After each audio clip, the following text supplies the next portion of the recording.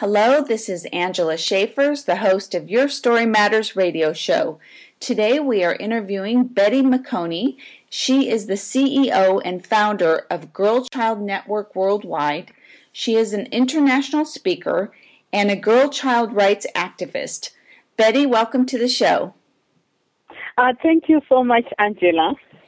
I am so excited to be able to talk with you today, to share your story with our listeners, and to talk about the foundation that you started. But before we talk about Girl Child Network Worldwide, can you tell our listeners your story about your childhood and how you learned some things that helped you to become the activist that you are today? What I would like to share with listeners is that I grew up in Zimbabwe. It's in Southern Africa, in a very poor neighborhood called Chitungwiza. It was basically like a slum area, overcrowded, unemployment and the like. And in our family, there was a lot of domestic violence. So the only thing I could stand up to do was to help my mother, who was a victim of domestic violence. So by just taking the burden to go out and sell tomatoes, onions at night, like when you are a child vendor going out at night to sell is quite risky. Mm-hmm. So I was very unfortunate in that I was raped at age 6 because me being the youngest in the group. But it was not only me, it was like 9 other girls in the neighborhood, but none of them spoke out about it. So I grew up with the trauma and anger that this had happened to me. I can imagine. Oh, yeah. And tragically, my mother died on 27 January 1981 when I was, 8 years and a few months. And for me, she died in the home because, as you know, home is a place where you come to and you are supposed to feel safe. Mm-hmm. But seeing such a tragedy happening in the home changed who I am today. Mm-hmm. So I grew up with no mother. The day she died, I just stopped being a daughter and she stopped being a mother. That's how we parted. I saw her waving her hand to say goodbye. And really the journey that followed me was that I had to fend for all the kids she left behind. I became a mother. So that transformation from a daughter to a mother at 8.5 years really had an impact for the rest of my life. Yes, and how many children were there that you had to watch over and take care of? They were 5 children. Of course, I had a bigger brother than me, but boys are not socialized to take responsibilities. Mm-hmm. So even though by age he was older, by experience he was far much younger than me as a girl. Mm-hmm. Mm-hmm. So that meant everything about the family was actually my own responsibility. Mm-hmm. And my other brothers were like, the other one, the youngest was just 1 year, 3 months. And that was a baby. Mm-hmm. And the other ones were like 6 years, 5 years. We were all 1 year apart, kind of. Wow, that's incredible. And where was your father at this time? My father actually came, like what he used to do late, coming from maybe drinking and the like. Mm-hmm. And it was so tragic that when he beat my mother, he thought like any other day my mother would wake up and, do her face, cover it up. But on this particular day, he did not know that he was beating her for causing something permanent, like death. Mm-hmm. So my father actually jumped out through the window and he just disappeared in the thick dark. And we never saw him until the police officer came to knock on our door to announce that they were looking for him and that my mother was dead. Oh, my goodness. Betty, that's such a horrid situation to live through, especially as a young child. And I can imagine the different feelings that came up for you as far as feeling alone and afraid and dealing with some of the guilt and the shame. Can you talk to the listeners about some of those feelings that you can recall from being that young and having gone through all these tragedies? I think when you are like age 6, in a community, in a family, in an environment, in a school, where issues that are sexual are a taboo. Mm-hmm. And then you know, in Africa, they emphasize on virginity. Mm-hmm. Mm-hmm. A girl who is not a virginity is blamed. Even though you are raped, you are to blame, no matter what age you are. So I grew up with, knowing, and the worst part of it is that I then went to be a laborer at a Catholic girls' school. Mm-hmm. And they were talking about girls being virgins like Mother of Jesus, Mary.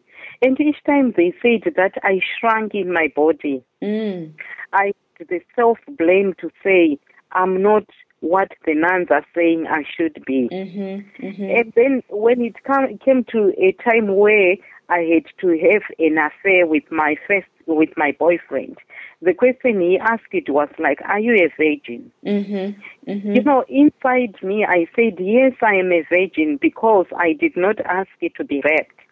But the other part of me was saying physically I was damaged. I'm not. Mm-hmm. So you grow up like somebody who is torn between the lines. And then the whole experience of having to look after children when you are also a child. You don't go out to play. I'm just beginning now at age 40 to play around Facebook, to play around with pictures, to joke with people. Those things I did not have as a child. Mm-hmm, mm-hmm. So your childhood really becomes something haunting. It's not really something pleasurable to be a child. It becomes like a burden put on yourself. So that's basically what I grew up like. And I'm sure that is what has attributed the most to you starting the Girl Child Network worldwide and to being the girl child rights activist that you are. Is that true? Oh, that's very true, because then when I was deployed to be a teacher in the same neighborhood, there was transference. The girls I was teaching were exactly like me. The struggles were the same. But I had reached such a level where I said, if I am still seeing myself for many, many years, even through these girls, why then am I quiet? And in any case, what is it that I lose by just telling girls that it happened to me? It should be happening to them right now. So I became my own, my own judge. I kept on judging situations and making decisions. So that role of being self-judgmental and either guilty or innocent, it all depended on what I wanted to achieve. So when I then came to say, but I am transformed, I'm no longer the girl who can be, whose mouth can be shut. I'm no longer like my mother who said I would die for my children, and then she left the kids suffering. So I started making sense first to myself. So all these internal conversations kept on turning me into the woman that I am today. Not a victim. I saw myself transforming into a survivor. I then saw myself being the leader. That's beautiful. I love that, because I wanted to ask you, did you have anyone that you could talk to that could be a role model for you? I think basically, Angela, when you are in a country where that culturally is a taboo, you are just about to get married, and then the whole family where you are going know that you are not a virgin. Definitely your life will not work. So in terms of coping mechanism, you would know what to say, what to do. So, for instance, when I said to my husband, my would-be husband, the current husband I have, I said to him, oh no, I'm not a virgin. And then he said to me, there is nothing that you could have done at age 6 to stop it. Then I could feel he was the first judge to pass on verdict. He kind of liberated me to say, oh, well, there are good men who reason like this. He must be very intelligent. So I found a friend, I found security, which I did not have. So from then on, my confidence came on like that. And then there was a specific incident where a girl was raped at gunpoint when her mother was at a pub selling beer by her mother's boyfriend. Then in the school, she came to tell other ladies who laughed and called their names. And to me, she was 13. And then I said, when she is so strong to say it to people she doesn't know, why can't I just tell all the girls that you can talk? Right. But then they worry about the repercussions of being beaten or being shunned or those types of things. So I understand what you're saying. So part of what you're trying to do is encourage other women and girls to speak out, to share what's happening, to talk about what their life is like. Is that true? It's true, Angela. That's why I said I can speak even to one woman in the audience. As long as she's going to speak to another woman somewhere, I will speak. So speaking is this mouth you see, as long as it does not bring out the voice, people will take advantage. That's absolutely right. The eyes can communicate, the hands can communicate, but with the voice, you're actually making a statement. You are actually making the affirmation. You are being assertive. You are being you. So that basic skill is what my grandmother, my mother, and myself did not have. Right. And so you had to find that soul within you, that strength to find your voice and to start using your voice, not just for your own self, but to help others. Oh, yes. You know what? And what really fascinated me about this is that I really saw in the girls the urge to talk, but I found them suppressed. Why they were continuously in that position is because they never tried it. So you could give them a donation, like what happens in Africa, send to them donations, yes, they get them. But if they don't have the power and voice in a classroom where a male teacher is taking them and turning them into sex objects, they will never attain education. That's right. No matter how many millions you give to someone who is voiceless, it won't work. I agree with that. And I wanted to ask you, for those listeners who aren't familiar with Zimbabwe and that way of life and living in those conditions, what is it that you attribute that those living conditions to? Is it the government? Is it just the traditional way of thinking? Is it a lack of education, that there's another way to live? It's a combination, actually. Because traditional institutions are patriarchal to an extent that a girl must be invisible and a servant in the home. You're supposed to be domesticated. By the time, colonialism also said boys and girls can go to school and all both open their eyes, there was so much resistance. Because according to the traditional norms, a woman is an object. And then it actually became worse when the same women broke those barriers and then got educated. They got persecuted because they were opening their mouths. Patriarchy had to come back to say, we remind you of where you are supposed to be. And then we then have the same patriarchal men coming into the new leadership of the country, independence, post the independence. They still carry the traditional practices that a woman is not supposed to be here. So they put legislation on paper, but nothing in practice. So you go to the court raped, and the judge would ask you, were you a virgin when you were raped? You get a musician whose music is on top of the charts, who is calling women witches and prostitutes. And everybody is dancing to that and mocking. And a woman is an object. You get to a classroom where a teacher actually says, here, I want boys on the front row. And girls are thrown right at the back. The discrimination is, in small pegs, but everything adds up. So it's a community that took satisfaction in that. As long as a woman is somewhere ahead of you, she's not in the right position. So institutions of government, there is a lot of verbatim, like talking.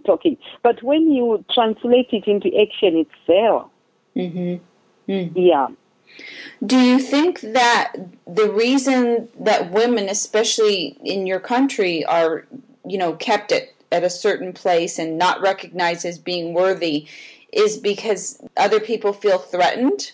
Do they feel threatened by an educated woman, by a woman who uses her voice, by a woman with power? Oh, definitely. That's why I'm in exile, basically. The reason I'm in exile, I built a movement of girls who started, opening their mouths, who started sending rapists to jails. And then people asked it, what on earth is that woman, Betty Makoni, doing? And I was harassed by state machinery, the police, the army, everybody. Hardly a year passed without me being in police custody twice a year. Interrogation. And one of the funny things I had in my life was on 27 August, when they asked, 27 August 2007, when they said, tell us, do you want to be the president of this country? If you want to be a president of a country, does it mean you have to be arrested and interrogated? Were the men interrogated when they wanted positions of power? So, feminine power is really threatened. Them. They are doing everything. Like when I started saying the girl child, we are a tiny organization compared to the harmful things they are doing to girls. It would be actually a massive one. But they interrogated me why I didn't call it child, why I called it girl child. I see what you're saying. So they're very opposed to change and to bringing about education and awareness, because then, of course, that would change things for the whole country. Oh, definitely. But even with education, the same attitudes, the beliefs and practices are so embedded. They've become part of every layer in a system. To an extent that you think nothing else but to see a woman just not there anywhere visible. What do you say to the women, or what do you think about the women that don't agree with you, that think that it's fine the way that it is, that women should not have power, that women should not use their voice? I know there's been women who've mentioned that they don't agree with what you think and feel and what you're trying to do. And I know that's shocking for some people to hear because, of course, in the U.S., which is where I'm interviewing you from, we believe in equality and women's rights and things like that. So what do you have to say about that? I have had instances where I've come to understand that the patriarchal system is not about only men physically. It's also about a whole system being instilled in a human being, male or female. So they have taken, doses and doses of the same patriarchal things in them to an extent that if they do not stop me as women, they will also be blamed by the men. So they are also agents of the men. A lot of women are female physically. But when it comes to the same practices, attitudes, and beliefs, they are the same. I understand what you're saying, that's ingrained in them and that's part of the culture. But do you think that even if they believe in something that you're saying or have some emotion stirred in knowing that things are unjust, that it's fear that prevents them from changing anything or educating themselves or using their voice? Oh, it's definitely fear. Because even here on Facebook, you can't imagine how many women from my Zimbabwean community who were banned even to befriend me by their husbands. There are so many whose, private accounts were closed down by their husbands. So the men have also instilled so much fear, because here the fear is that if I get divorced, then you belong to a pack of women who are like outcasts. I understand what you're saying. They instill psychological pain to an extent that you don't do it because you fear that pain of isolation, labeling, defamatory statements, and everything. I understand what you're saying. And you don't have to live under those terms, because your husband obviously he believes in equality and he supports you in what you're doing. What can you share with us about his attitude on what you're doing? Because I'm sure it's not always easy for him to endure some of the things that are said about you, or you being arrested and interrogated, those types of things. I must say this is a very good human being in terms of his personality, in terms of his gentleness. And what I really like about my husband, maybe being an engineer and being one of the most intelligent men in Zimbabwe, he has got a way of working around a challenge. And but what I've seen about his personality, and I love that such personality, where you take everything with ease. Nothing frightens him. That's great. And nothing really worries him. I've never seen him all my life quarreling with anyone. He is so delicate. He's a very peaceful person. He's the opposite of men I'm fighting. So my husband, I must say, I'm not the best person to give, such comments. But I would want to say the gentleness is, to some men, unnatural. That's why they would call such men that they were given, lucky, they were given charms by their wives to be silent. He also suffers as a man who is good to a woman who is rebellious. But I must say, between the two of us, I think we have got a very good chemistry. One is so reserved, quiet, and he's not a public figure. He shies away from photos. He does not talk. But the thing is that when I go to the stage to talk, he listens. He becomes part of the emotional audience. When I'm down and I say, "Did I speak well?" he says, "That was really good."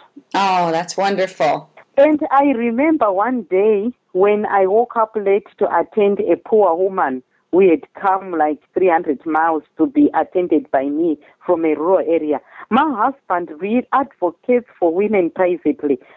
He said, "Betty, you are forgetting that you were once so poor. You have taken 15 minutes to attend here. It's not like you. You should have done that long back. Don't take delight in your present comfort." I like that. So quietly. And then I woke up.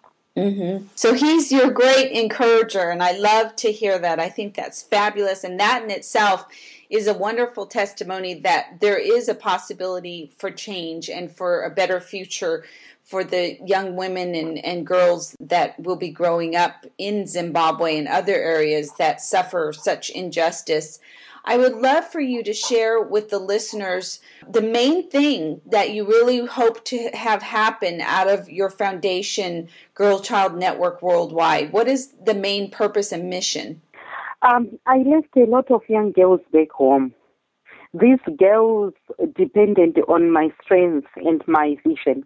And I know them one by one. What really I want to come out is that the girls have got potential. They want to do something that will make them independent from begging, independent from like selling their bodies to get money. So really out of my foundation right now, I want to set up the first Girls Empowerment Fund. Girls are writing little proposals, sending them to me.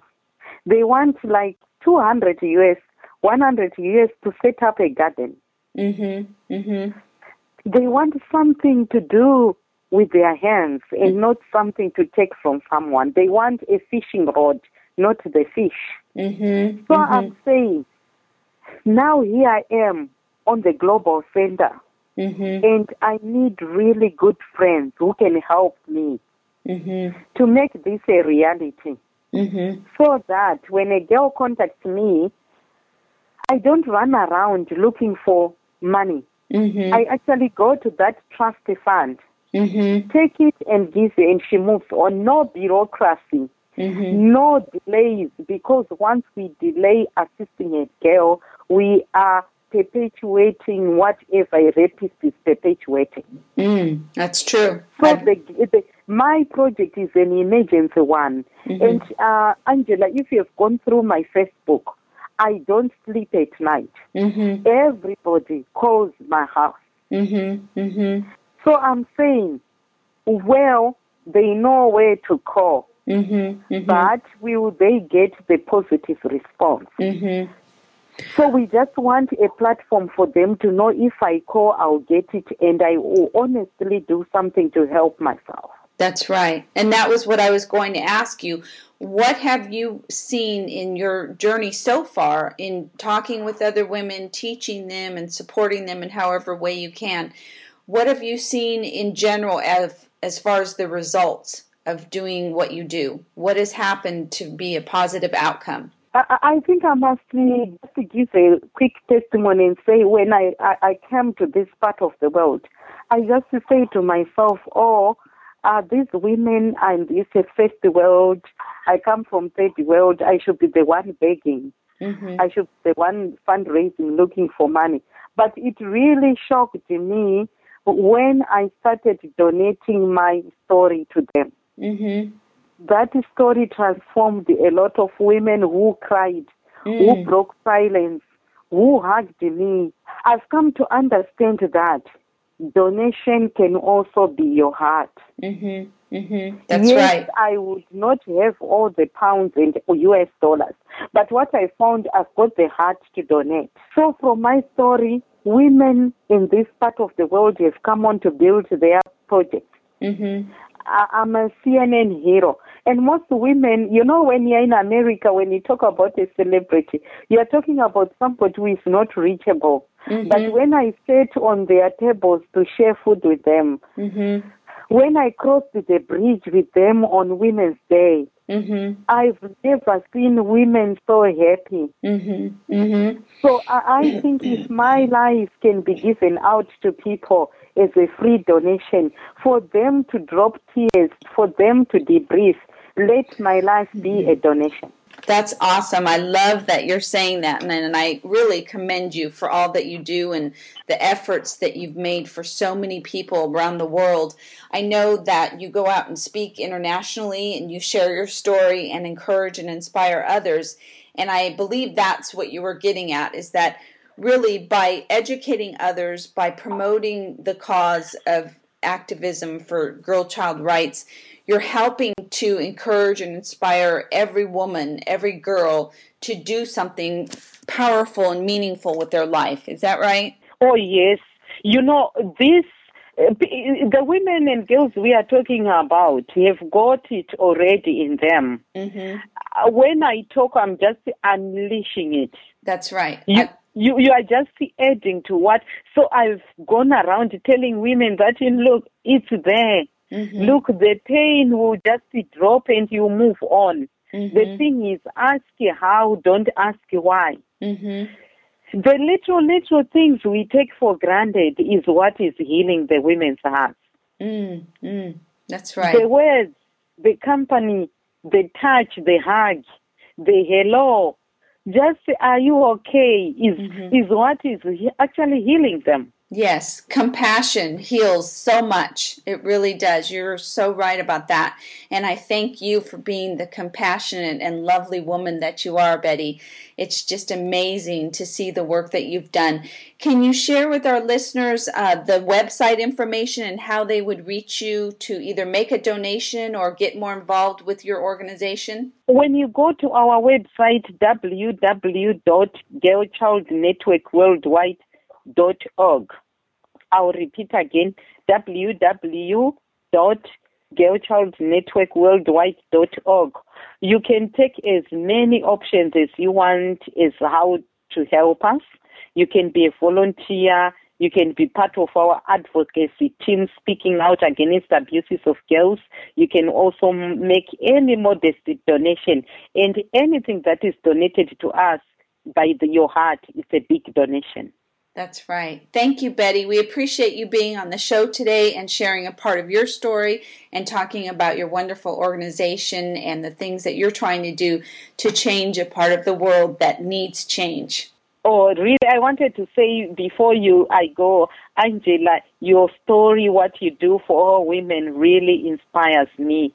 And I wish many women could also meet you and hear your story. Thank you so much, Betty. I appreciate you saying that. This is Angela Schaefers, the host of Your Story Matters radio show.